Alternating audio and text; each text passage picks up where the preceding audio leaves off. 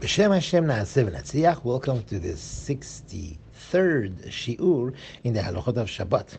We are up to the melacha, the activity of lush kneading.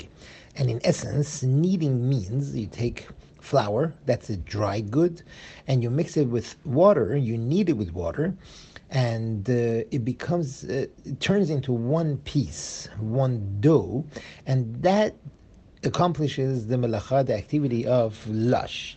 Someone would say that a person should not be allowed to make egg salad because eggs are smashed, and then you connect all the eggs together using, and they also add spices and onions and oil or mayonnaise. Through this, it turns into one piece, one gush, one dough-like substance, and therefore it should be lush. Where the same thing is true by chopped liver.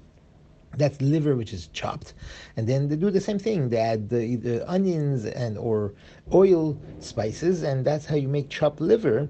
The same exact idea, and therefore in both of these cases they want to say that you cannot do that on Shabbat, where in fact you can do this because the pieces are recognizable, and it does not go under the category of the melacha, the activity of lush. The Iraqis, they make something with that they mix different nuts like walnuts and peanuts and different things. They mix it with honey, and that also is allowed to do on Shabbat.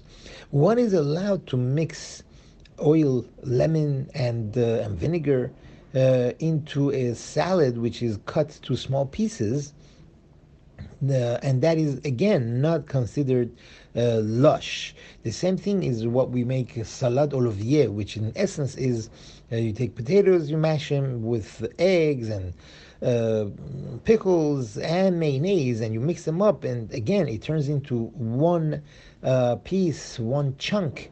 Through that, it's still not a problem of lush. It's not considered kneading. The pieces are recognizable. They're not mixed. They're not gone. They're not like dough in a flour, that it becomes something totally different, and therefore it is allowed. Have a wonderful day, and thank you for listening.